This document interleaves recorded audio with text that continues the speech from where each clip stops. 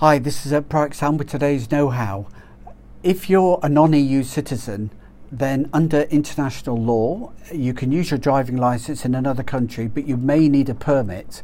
But once you become resident, between 6 and 12 months, you would have to change your international driving license for one of the local countries. Now, this doesn't apply within the EU because one driving license works throughout the EU, no matter which country it's issued in.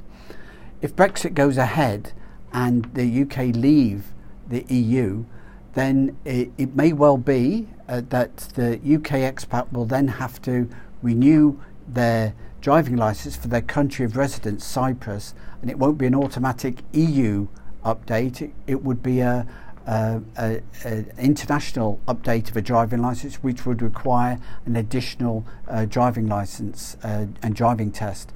So UK expats could consider before Brexit voluntary switching their UK driving licence to one of their country of residence in the EU or Cyprus to make sure that they don't have to take a driving test to get their new driving licence when their current one expires.